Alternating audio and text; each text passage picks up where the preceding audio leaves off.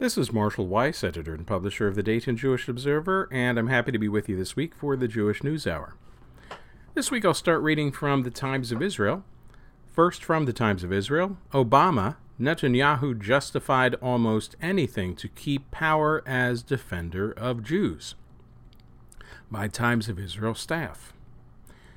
In his new memoir, former U.S. President Barack Obama provides fresh details on his often tense relationships with Prime Minister Benjamin Netanyahu and pro-Israel lobby AIPAC, criticizing them for working to rally domestic opposition to his policies concerning Israel.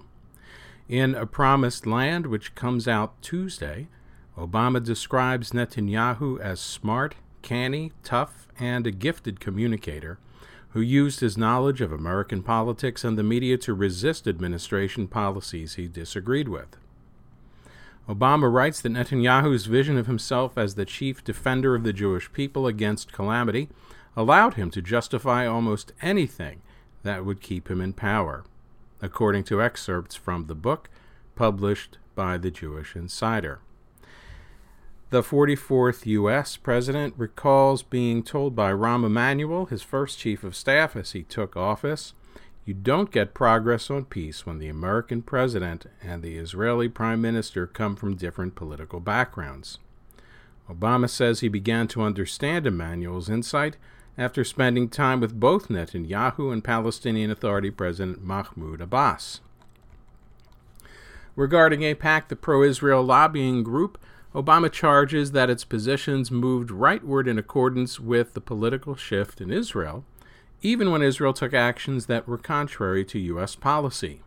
He laments that politicians who criticized Israel policy too loudly risked being tagged as anti-Israel and possibly anti-Semitic, and were confronted with a well-funded opponent in the next election.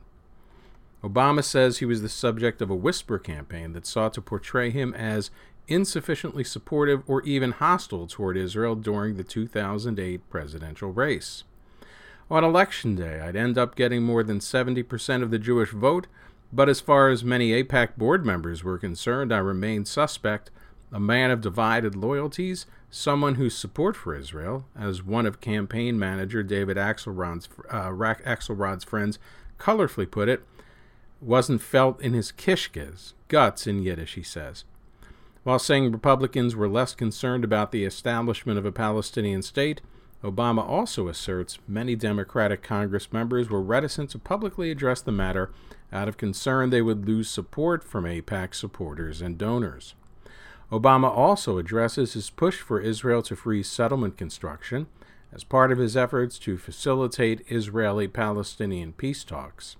Negotiations resumed briefly at the end of the 10-month freeze, which began in 2010, but Abbas aborted them, and the moratorium was not extended by Netanyahu. The former U.S. president says it was reasonable to ask Israel to take such a step, as it was the stronger party. However, as expected, Netanyahu's reaction was sharply negative, and Obama says his administration came under pressure from the premier's American allies. The White House phone started ringing off the hook, Obama says, with reporters and Jewish leaders wondering why we were picking on Israel. He accuses Netanyahu of an orchestrated push against his administration, which he says underscored that normal policy differences with an Israeli prime minister exacted a domestic political cost. He also recalls a meeting with Netanyahu during the AIPAC conference in Washington in 2010. Reports at the time said Obama snubbed Netanyahu by leaving a tense meeting between the two. Rejecting this account, Obama says the meeting ran overtime, and that he suggested to Netanyahu that the meeting be paused as he had a previously scheduled commitment. He said Netanyahu told him he was happy to wait and that the meeting ended cordially. When Emanuel told him the next day of the reports, Obama recalls it was a rare instance when I out-cursed Rahm, referring to his chief of staff's notoriously salty tongue. The publication of the excerpts relating to Israel in the book come after other news outlets put out fragments concerning Obama's successor, Donald Trump, who he accuses in the memoir of fomenting racial panic for political gain. He also writes that his election to the White House played a role in Trump's rise to power, by stoking racial discord, and that the divisions in America run deep. Trump's departure will not be enough to bridge the divide, he says.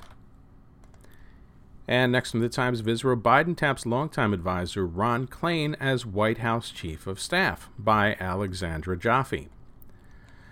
Washington, Associated Press. The U.S. President-elect Joe Biden has chosen his longtime advisor Ron Klain to reprise his role as Chief of Staff, installing an aide with decades of experience in the top role in his White House.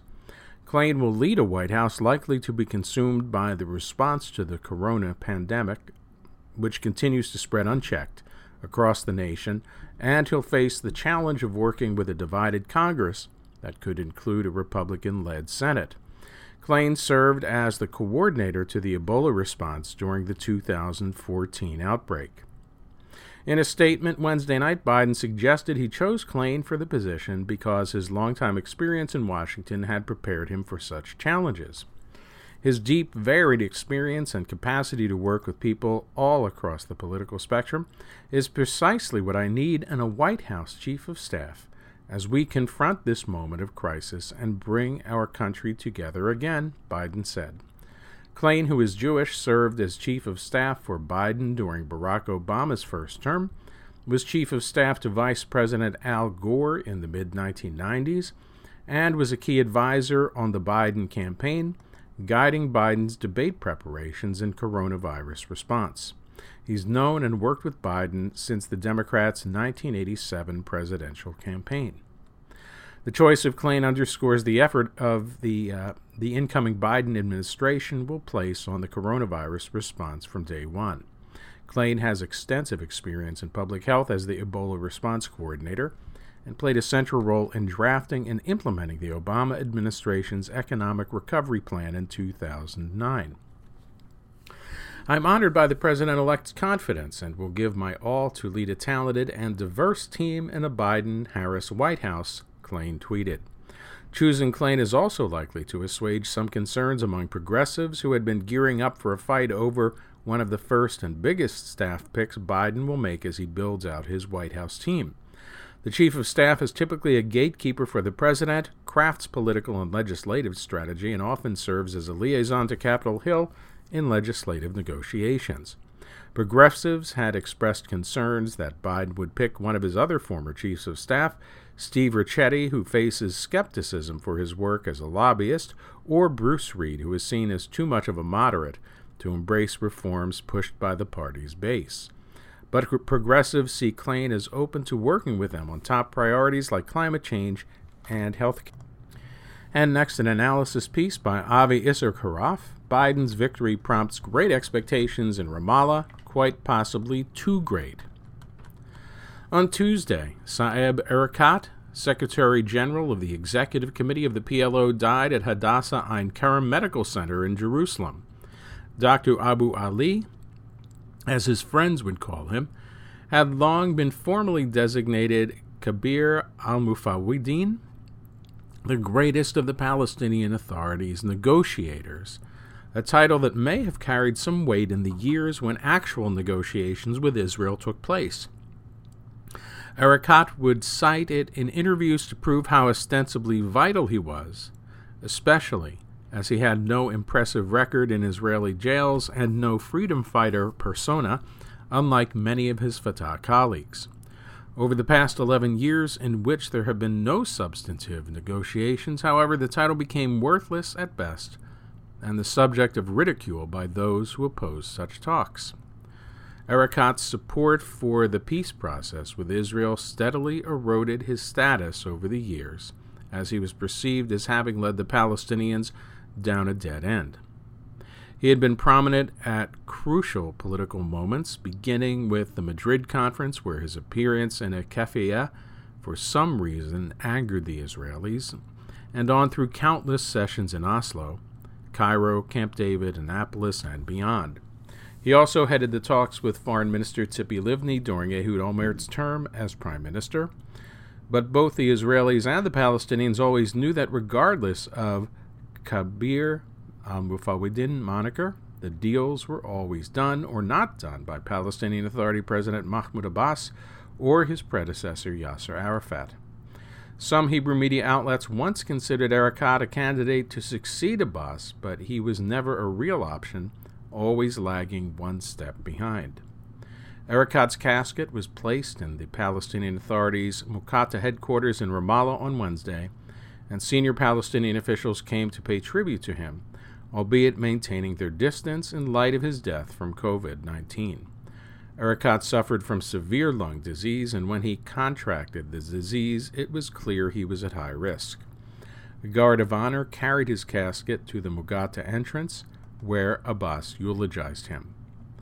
Tuesday, November 11th, was also the anniversary of the death in 2004 of Arafat, with whom Erekat had an up-and-down relationship, but to whom he always remained loyal, even during the worst days of the Second Intifada. The two funerals were vastly different. After Arafat's death in a Paris hospital, his body was brought to the Muqata amid chaotic scenes. As soon as the helicopter landed, a crowd of 10,000 to 15,000 people swarmed to its doors, trying to touch the legend one last time. Complete disorder, just the way the old man liked it. That day appears to have marked the beginning of the Palestinian Authority's slow and painful demise. Although Abbas restored law and order to the West Bank, the Hamas coup in Gaza took place on his watch, and the schism in the Palestinian arena has festered for the past 13 and a half years. The Palestinians are at a low. They are marginalized, almost irrelevant, a yoke around the necks of wealthy Arab states. Now pivotal Sunni states also view them, in the resonant words of Israeli Foreign Minister Abba Eban, as ones who never miss an opportunity to miss an opportunity. Negotiations with Israel are receding into history. The Abbas-Erekat PA cut its ties with Washington, which cut off most of its financial support after U.S. President Donald Trump recognized Jerusalem as the capital of Israel. Even the West Bank settlements are starting to gain support in some international quarters as a legitimate part of the Israeli state. Joe Biden's U.S. presidential victory has restored some color to the cheeks of senior officials in the PA, Fatah, and mainly Abbas's close circle. The hope is that 4 years of diplomatic drought are ending, and the expectation is that the PA is back in business. It is doubtful that Biden will prove as accommodating as the PA would like to believe, however. Ramallah will need to demonstrate an abundance of readiness to progress in order to avoid angering the incoming American administration. Had Trump won re-election, Fatah and Hamas would have been inclined to hold parliamentary elections for the first time since 2006. Jabril Rajoud of Fatah and Saleh al-Aouri of Hamas had been holding intensive preparatory talks for such a vote, but they were halted in recent weeks both because of opposition on both sides and in order to wait out the U.S. elections. Now Ramallah will not want to irritate Biden from the get-go by reconciling with the terrorists of Hamas, so that process is likely over. On Tuesday, indeed, Rajoub announced that the reconciliation was delayed due to special circumstances. As for parliamentary elections, those too are likely off the agenda, at least until Biden's policies on the Palestinian issue start to become clear. The PA will instead wait out the 2.5-month transition period, hope for no parting shots from the Trump administration, wait again as Biden deals with higher priorities, and then likely explore contacts with the new administration to examine renewing ties. Trump may yet attempt to complicate matters for his Democratic successor by making a move Biden would find it difficult to rescind, announce official recognition of Israeli sovereignty at major settlement blocks such as Ma'aleh Adumim and Gush Etzion, or in the E1 area east of Jerusalem, for instance. Along with looking to restore ties with D.C., the PA may also consider restoring ties with Israel, if annexation stays off the table. In May, as Prime Minister Benjamin Netanyahu indicated that extending Israeli sovereignty to all settlements in the Jordan Valley was imminent, Abbas cut off financial and security coordination and also refused to accept payments from Israel of taxes and customs duties it collects on the Palestinian Authority's behalf. Since then, the PA employees have been receiving only half pay. There is also no guarantee that the PA will renew its ties with Israel. Ramallah is feeling stronger now than when annexation loomed. Netanyahu agreed to suspend the move as part of the normalization process with the UAE, and it will probably try to set conditions before resuming coordination with Israel. But current expectations in Ramallah may be too high. Once Biden has settled in, it expects Washington to want to renew relations which for months have been confined to minimal communications between the PA's General Intelligence Services, headed by Majed Faraj, and American intelligence. It anticipates that Abbas may be invited to the White House, a step to be followed by the reopening of the PLO's offices in Washington, and it is awaiting a renewal of substantial American financial aid to the PA, along with security assistance and security equipment. We shall see. The key question is how capable Biden and his new administration will prove in regenerating hope and faith in the two-state solution. West Bank residents can see as well as anyone else that the notion of a Palestinian state on contiguous territory is hard to reconcile with the facts on the ground. Even if Biden were to broker a renewal of talks, he is unlikely to change the face of the West Bank with settlements and illegal outposts on so many hilltops. Gaza, too, will likely continue to defeat efforts to arrive at a peaceful solution. How exactly does one contend with the Hamas terror group, a regime running the lives of 2 million Palestinians that does not want peace with Israel and possibly not even quiet borders with it? And finally, as ever, there is the matter of Abbas's future. Arafat has been gone 16 years this week. Now Erekat has gone too. This Sunday, Abbas will celebrate his 85th birthday. It is premature to eulogize him, but not to understand that he may not be in office for much longer. In such a scenario, it would actually be the new American administration that will have to wait for his successor or successors to gain control and to determine their policies regarding Israel and a peace process. And next from the Times of Israel, Pompeo heads for Europe, Mideast as Palestinians blast plan to visit settlement, by Times of Israel staff and AP. After refusing to acknowledge U.S. President Donald Trump's loss in last week's election, U.S. Secretary of State Mike Pompeo is leaving Friday on a trip to Europe and the Middle East, to countries where leaders have all congratulated former Vice President Joe Biden for his victory.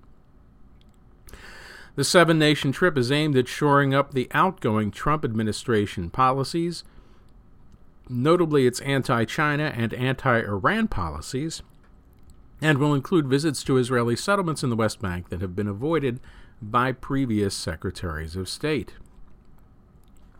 Multiple media reports Thursday and Friday indicate Pompeo will visit the Pisagot winery in the settlement of Pisagot near Ramallah, though American officials have yet to confirm it. On Friday, Palestinian Authority Prime Minister Mohammed Shtayyeh said the Palestinian government deplored the move. This dangerous precedent legalizes settlements and is a blow to international legitimacy and UN resolutions, he tweeted. Hussein al-Sheikh, a senior Palestinian official and close advisor to PA President Mahmoud Abbas, said the visit would be a challenge to international legitimacy and the positions of all previous U.S. administrations, which have emphasized the illegality of settlement in the occupied Palestinian territories. The PA's ties with Washington under Trump have been dire, with Ramallah refusing to deal with an administration that recognized Jerusalem as Israel's capital and relocated its embassy there, cut off all aid to the Palestinians, and recently introduced a peace plan Palestinians say strongly favors Israel. Pompeo is also reportedly planning to visit the contested Golan Heights. The visit comes exactly 1 year after Pompeo said that the U.S. did not consider Jewish settlements to be illegal, upending the long-held U.S. policy toward the West Bank communities. The Pisagot winery named a bottle after Pompeo to thank him for the move in February and issued a statement saying he had recognized the Jewish right to self-determination in our historical homeland. The winery was at the center of a dispute last year as it unsuccessfully challenged a European decision to put a label on all products that come from settlements. Last year, Pompeo visited the Western Wall in Jerusalem, accompanied by Prime Minister Benjamin Netanyahu, becoming the first U.S. Secretary of State to visit the capital's contested old city, accompanied by a senior Israeli official. A prominent investor in Pisagot Winery is Miami-based businessman Simon Falek, who is a major donor to the Republican Party and to Prime Minister Benjamin Netanyahu. Pompeo arrives in Israel Wednesday and will likely meet Netanyahu, Defense Minister Benny Gantz, Foreign Minister Gabi Ashkenazi, and Mossad Chief Yossi Cohen, according to Walla. Pompeo's week-long tour takes him to France, Turkey, Georgia, Israel, the United Arab Emirates, Qatar, and Saudi Arabia. But the usual foreign policy issues are likely to be overshadowed by the extraordinary moment in global politics.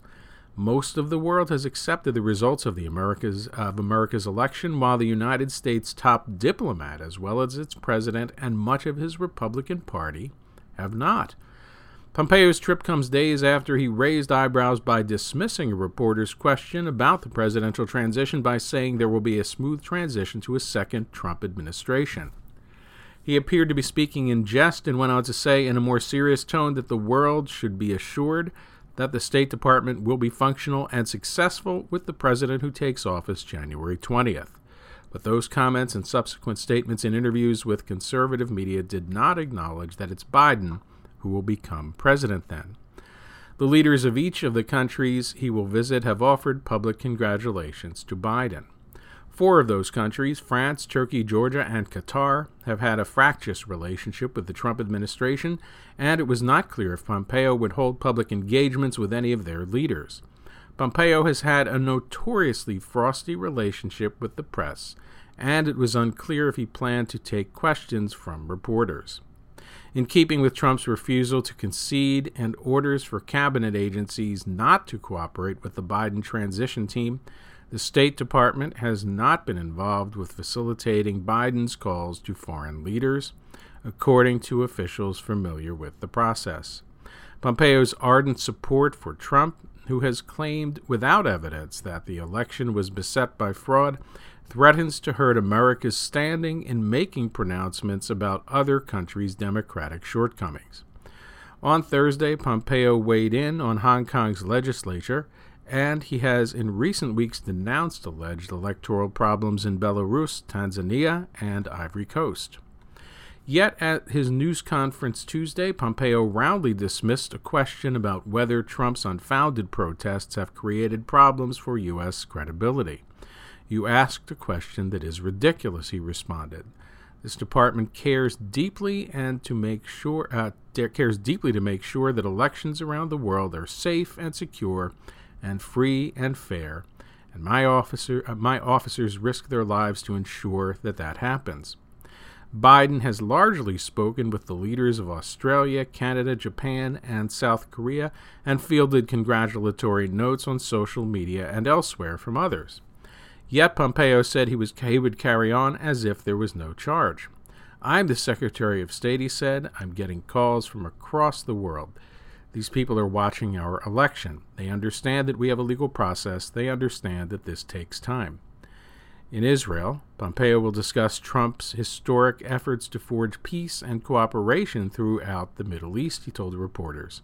He is expected to discuss raising further pressure on Iran in the remaining 2 months of the Trump administration, which in 2018 bolted from a multinational denuclearization accord with Tehran and imposed punishing unilateral sanctions. And next from the Times of Israel, an op-ed from David Horowitz, editor-in-chief of the Times of Israel. Message to U.S. President-elect Biden on Israel and the region. First, do no harm.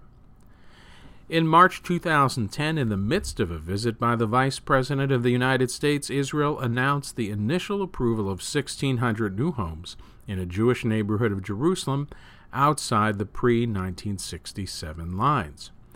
Joe Biden, for it was he, was furious. President Barack Obama, under whom he served, had repeatedly and publicly made clear his opposition to Israeli building both in West Bank settlements and in Jerusalem neighborhoods beyond the pre-1967 Green Line. And now here was Benjamin Netanyahu, for it was he, apparently insulting the administration by timing a major construction announcement to coincide precisely with the VP's visit. except that this wasn't actually the case.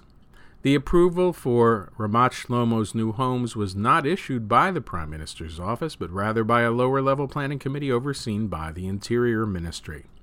The Interior Minister of the day, Shas's Eli Yishai, likely didn't even realize that Ramat Shlomo was over the Green Line. I kid you not. Netanyahu was almost certainly unaware that the decision was about to be announced. He had no desire to pick a fight with Biden, and had only days earlier telephoned Nir Barkat to tell the then Jerusalem mayor to drop an incendiary project to redevelop the Silwan area outside the old city. Biden had his officials look deeper into what happened, and they doubtless told him all of this. They doubtless told him that, too, also, that Ramat Shlomo was an ultra-Orthodox neighborhood founded by the late Yitzhak Rabin that was already home to 20,000 people, in a part of the city that Palestinian Authority President Mahmoud Abbas was well aware would never be relinquished by Israel. In the main address of his visit at Tel Aviv University, Biden condemned the new building plans, highlighting that what was most galling was the surprise and the apparent breach of trust.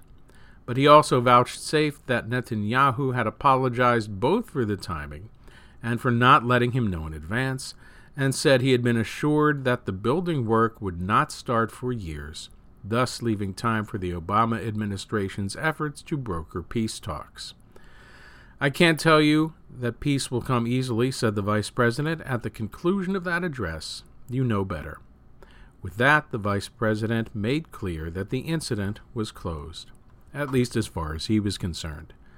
Evidently, however, Obama was not assuaged.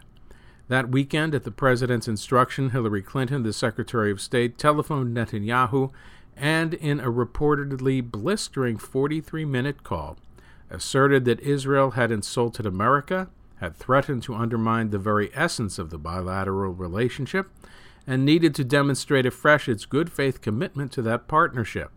The angry fallout continued into Sunday's U.S. political talk shows, where White House advisor David Axelrod popped up to issue further criticisms. Flash forward a decade. Those Ramat Shlomo homes have long since been built, and now it's Joe Biden who will have the last word on the direction of American relations with Israel, and Israel still led by his old sparring partner Netanyahu. My hope is that Biden's handling of the Ramat Shlomo incident, including that declared awareness that peace won't come easily, will be a guide. The U.S. under Obama clashed heavily and relentlessly with Israel under Netanyahu in two central areas: the Palestinian conflict and Iran's nuclear weapons ambitions. On the Palestinians, the administration criticized any and all Israeli building over the Green Line, including in Jewish neighborhoods in East Jerusalem, such as Ramat Shlomo, rather than focusing on preventing the expansion of settlements in West Bank areas Israel would ultimately need to relinquish in order to separate from the Palestinians and maintain a Jewish democratic state. More significantly still, Obama and his second Secretary of State, John Kerry, insistently underestimated the devastating impact on Israel physically and psychologically of the Second Intifada, the strategic onslaught of suicide bombings that killed 1,000 Israelis and were launched from the major West Bank cities that Israel had relinquished under the Oslo process. Everybody recalls Netanyahu going to the U.S. Congress in 2015 to lobby against Obama's Iran deal. Most people have forgotten Obama coming to Jerusalem's International Conference Center, Binyanei Ha'umah, in 2013 to lobby against Netanyahu's ultra-skeptical approach to negotiating with the Palestinians. Peace is possible, the U.S. president assured a carefully chosen audience of young Israelis. I know it doesn't seem that way. There will always be a reason to avoid risk, and there's a cost for failure. There will always be extremists who provide an excuse to not act, and there is something exhausting about endless talks about talks, the daily controversies, the grinding status quo. On Iran, meanwhile, Obama and Kerry wanted to believe that the promise of international rehabilitation, rejoining the family of nations, would help deter the Islamist regime from pursuing the bomb. They thus negotiated and approved an agreement, many of whose core provisions apply for a limited period only, that neither fully dismantled nor even completely froze the Iranian program. The Ayatollahs were allowed to improve their uranium enrichment process and refine their missile delivery systems within the terms of the 2015 deal, which they were also handsomely financially rewarded for signing. Rapacious ideologically and territorially, the Islamists in Tehran are playing the long game. They don't want to rejoin the family of nations. They want to sit at the head of the table, set the agenda, and bend the rest of the world to their will. This harsh truth seemed lost on the Obama presidency. If you've read my recent articles, you know how I feel about U.S. President Donald Trump's behavior surrounding last week's presidential elections. But that does not change the fact that 70% of Israeli Jews said shortly before the vote that they considered Trump the preferable candidate as far as Israel's interests are concerned for clear, solid, sensibly self-interested reasons. These reasons notably include his administration's handling of the Palestinian and Iranian issues. On the first, while ultimately blocking Netanyahu's unilateral West Bank annexation plans, Trump's White House made plain to the Palestinians that they would need to compromise on their maximalist demands, stop playing the victim game, and end their demonization of Israel. And on the second, it ratcheted up the financial pressure on Tehran and urged a new deal that would this time genuinely require the regime to abandon its nuclear goals. As a consequence of those broad strategies, the Palestinians are being marginalized by former steadfast supporters in the Arab world, who are instead normalizing relations and joining forces with Israel in the effort to face down Iran. And the Ayatollahs are feeling the financial heat. Now along comes Biden. The incoming U.S. president will have a vast burden of domestic priorities with which to grapple, but there is already much talk of him rejoining the 2015 Iran deal, which was negotiated under his vice presidential watch and from which Trump withdrew. And West Bank Palestinian leaders who severed all relations with the Trump administration for its temerity in recognizing Jerusalem as Israel's historic and modern capital, and preemptively rejected his peace plan, are delightedly contemplating the return of a U.S. administration they believe will be more empathetic to their ambitions, more inclined to indulge their ongoing demonization of Israel, more willing to give them financial aid even as it is siphoned off to make payments to the families of terrorists, and more forgiving of their obduracy. At home, Biden will be inheriting a bitterly divided America, succeeding a president who at this point seems determined to resist the will of the people. Abroad, where Israel and this region are concerned, however, the Trump administration bequeaths him a far more realistic approach than it inherited. I don't expect Biden, the most experienced incoming president since George H.W. Bush in 1989, and no neophyte when it comes to this region, to be guided by that you-know-better remark at the end of his Tel Aviv speech a decade ago. I also don't think the status quo is beneficial on the Palestinian front, as Israel entangles itself more deeply with millions of hostile Palestinians, or on the Iranian front as the Ayatollahs continue their pursuit of the bomb, but at least while he settles in, he might want to consider a Middle Eastern diplomatic application of the Hippocratic Oath. First, do no harm. And next from the Times of Israel, teens push for end to toxic culture of sexuality in U.S. Jewish youth groups, by Catherine J. Prince, New York. Several young women are calling for an end to a Jewish youth group culture that they claim is rife with hypersexualization, toxic masculinity, misogyny, and sexual pressure. It's an open secret that many of the social interactions and practices normalized, even lauded within the enclave of youth groups, fly despite the broader Me Too era, the young women wrote in a piece published in Jewish Philanthropy. The 6 young women said they decided to go public after meeting and commiserating during the 2019-20 Rising Voices Writing Fellowship at the Jewish Women's Archives. They said they were tired of such behavior, getting dismissed as teens being teens. but more so, they hoped to initiate change. We want more honesty from youth group leadership. The hypersexual culture at retreats is not new. Everyone knows it's like that, and the leadership needs to take accountability, said Lila Goldstein, a first-year student at Brandeis University, who has attended retreats hosted by the Reform Movement's Nifty Youth Group. 5 of the 6 co-authors spoke about their experiences in Reform, progressive, conservative, and pluralistic groups in a Zoom interview with the Times of Israel. They also shared what sweeping changes they would like youth group leadership to take. To start, they would like a comprehensive and anonymous survey of former youth group members to see why they might have dropped out, candid conversations with teens and adult educators before events, and conventions offering meaningful training around the issue of consent and why hookup games can undermine it. Additionally, the young women would like to see the creation of a national position solely dedicated to discussing gender, sex, relationships, and consent in youth groups, as well as ongoing workshops that address those issues.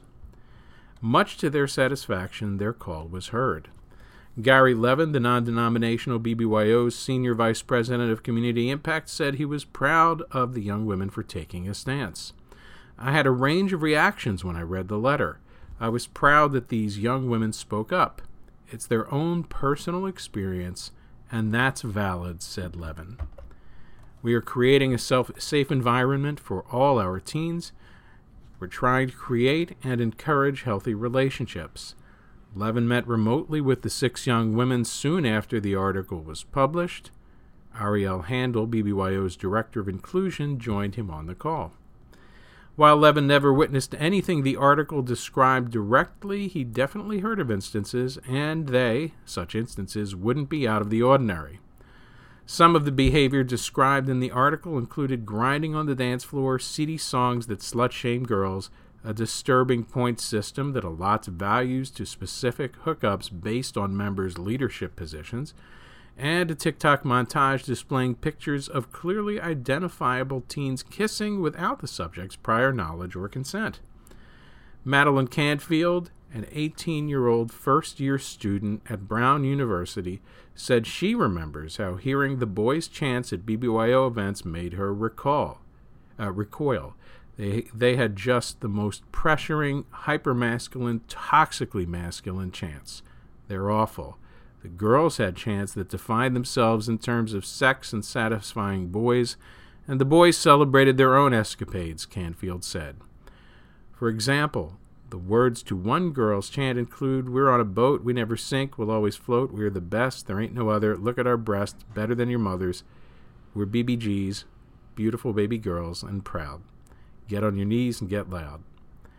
Canfield, who was 15 at the time, never told anyone how she felt.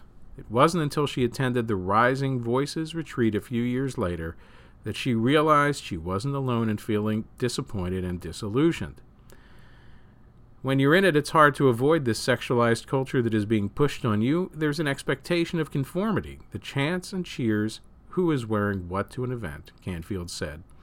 It wasn't until I was relatively removed from it that I realized I was wrong. You don't necessarily realize in the moment that it's not right. Instead, you think there's something wrong with me for not wanting to join in. After Nifty's 2021 North American president, Fletcher Block, read the piece, he reached out to the young women. My first impression on reading the article was that this is not okay. It's not okay if even one person feels like that at a retreat. Consent is crucial, and the article awoke us to the idea that we can always do better, said 19-year-old Block. While Fletcher said he never experienced the same level of discomfort, toxicity, and sexual peer pressure as the co-authors, he identified with some aspects of what they described. After reading the piece, Block reached out to some of the article's co-authors to discuss how to improve the culture in addition to steps it took a few years ago. For example, Nifty's Brit Kahila, or Code of Conduct, has been a long-standing commitment among Nifty participants, and a section referring to consent was added in 2018. Other concrete steps being taken by nifty teen leaders in dialogue with adult youth professionals is a full exploration by the Nifty Inclusion Task Force to review how the community acts and treats each other, leading toward making a meaningful cultural shift. The E-Jewish Philanthropy article has generated negative feedback as well. One commenter called the atmosphere described in the article a big accusation that is both undocumented by fact and off-putting to so many boys who are presumed guilty and predatory before they enter a room. As co-author Lila Peck sees it, change is long overdue. What happens at these retreats is not isolated. It's not happening in just one region, in just one youth group, said Peck, now a senior at Charlotte Country Day School in Charlotte, North Carolina. In many ways, what transpires during these youth group retreats is reflective of a wider national problem, according to a 2017 Harvard University Graduate School of Education report, The Talk, How Adults Can Promote Young People's Healthy Relationships and Prevent Misogyny and Sexual Harassment. The majority of young people don't recognize certain types of gender-based degradation and subordination as societal problems, according to the study. At least 87% of young women reported having experienced at least one of the following during their lifetime. 55% have been catcalled, 41% have been touched without permission by a stranger, 47% have been insulted by a man with sexualized words such as slut, bitch, or hoe, and 42% have been insulted with sexualized words by a woman. It takes a lot of courage to come forward and call out and name the problem they are witnessing in their community. We must work so people can feel safe enough and comfortable enough and supported enough to share their experiences, said Ariella Nekritz, Senior Manager of Prevention Programs for Jewish Women International. JWI already works with several Jewish organizations, including the Zeta Beta Tau fraternity and Hillel on campus. The programs train students to challenge harmful gender norms, ask for consent, be an active bystander, support survivors, shut down victim blaming, identify abusive relationships, and be a positive role model and build a culture of respect. We're not looking for an okay maybe or an okay tomorrow, Nekritz said of obtaining consent. We want an enthusiastic yes. Everything else below that is not consent.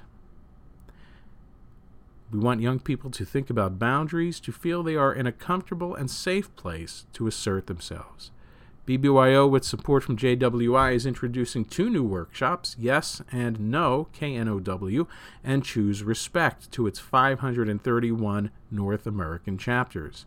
The youth group plans to promote the programs, which were in development before the E-Jewish Philanthropy article was published, from all angles to make sure teens, advisors, and staff know about them and encourage chapters to participate.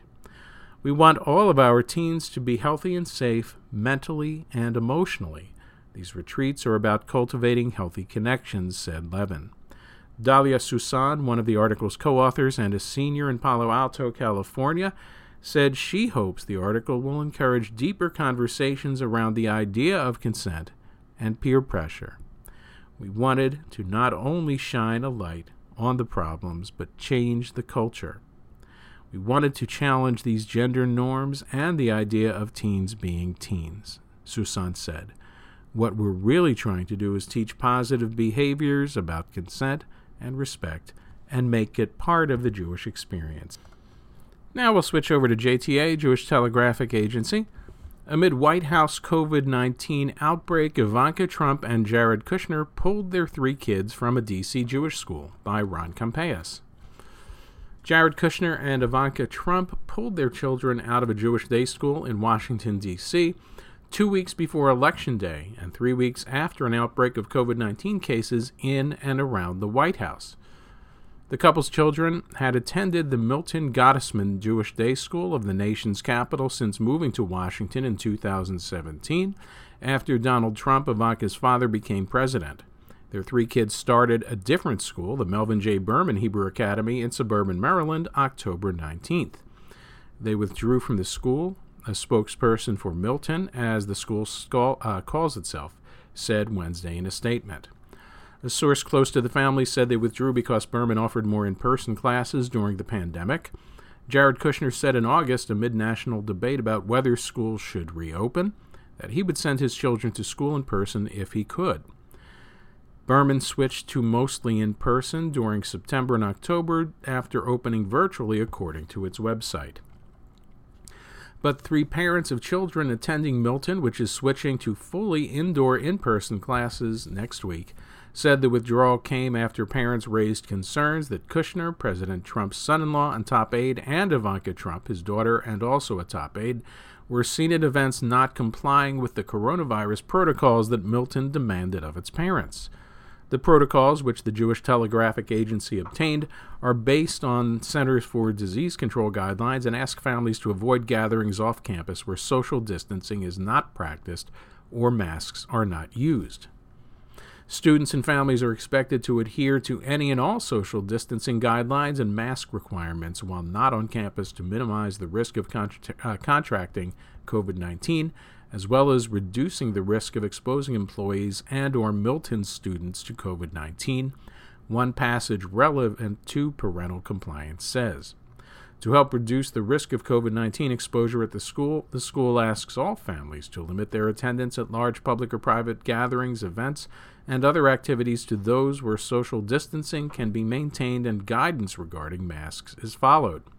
Families and students should avoid hosting or attending large gatherings where proper social distancing measures are not feasible. The protocols were in place in late September when the lack of masking and distancing at White House and Trump campaign events became a major public health issue. One parent said a breaking point was the September 26th ceremony at the White House nominating Amy Coney Barrett for the U.S. Supreme Court to succeed the late Ruth Bader Ginsburg. Kushner and Ivanka Trump were not reported to be at the event, but at least 11 guests later tested positive for the coronavirus, including the president and others whom the couple encountered in the following days. That included September 29th, when Ivanka Trump traveled to Cleveland for the debate between her father and Joe Biden. Trump's family disregarded orders set by the Cleveland Clinic to wear masks throughout the debate. Photos showed Ivanka Trump watching the debate with no mask. There was concern for the safety of children because it was very clear the Kushner parents were violating public health recommendations, said the mother, who spoke on the condition of anonymity because her employer bans interactions with the media. Another inflection point, the mother said, came days later on October 2nd when Donald Trump announced that he had contracted the coronavirus. She said the school would not tell the parents whether the Kushners had informed the school of the last day of contact between the president and his grandchildren. Trump also declined to make public the date of his last negative COVID-19 test. At the same time of rising cases in the states and children going back to school, we were seeing the Kushners violating quarantine requirements, this mother said. Milton is split now between remote and in-school learning. Of special concern, said the first mother, was that the Kushners' youngest child was in pre-kindergarten, which was indoors. Classes for older children were held outdoors. Masked but indoors, and there are the Secret Service who are with the children, she said. That was also a concern. The first parent said that as of next week, most Milton classes would be indoors 3 or 4 days a week. The November 16 return to almost total in-person schooling has been known since before the Kushners' withdrawal. That parent and a third with knowledge of the situation who have no relationship with each other said the school tried to work out a compromise with the Kushners with the understanding that the couple needed allowances in their capacity as senior governmental aides who also were in senior positions in Donald Trump's re-election campaign. There was no agreement in the end. Berman Academy also asks parents to adhere to COVID compliance, including limiting inessential travel, wearing masks, and avoiding hotspots. Avi Berkowitz, a close aide to Jared Kushner, who is also the administration's top Middle East peace negotiator, said the idea that COVID-19 rules had led to the family's departure from the school was inaccurate. The Kushners protect the privacy of their children and won't engage in idle gossip, he said.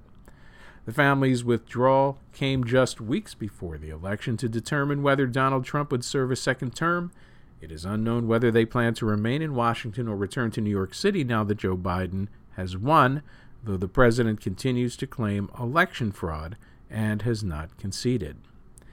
And an update to the story, the White House has issued a new statement in response. Unnamed sources attacking a family's decision about what is best for their kids in the middle of a pandemic is shameful, said Carolina Hurley, a White House spokeswoman. As is true for all families, schooling choices and education are deeply personal decisions, and they owe no one, especially idle gossips, seeking press attention and explanation.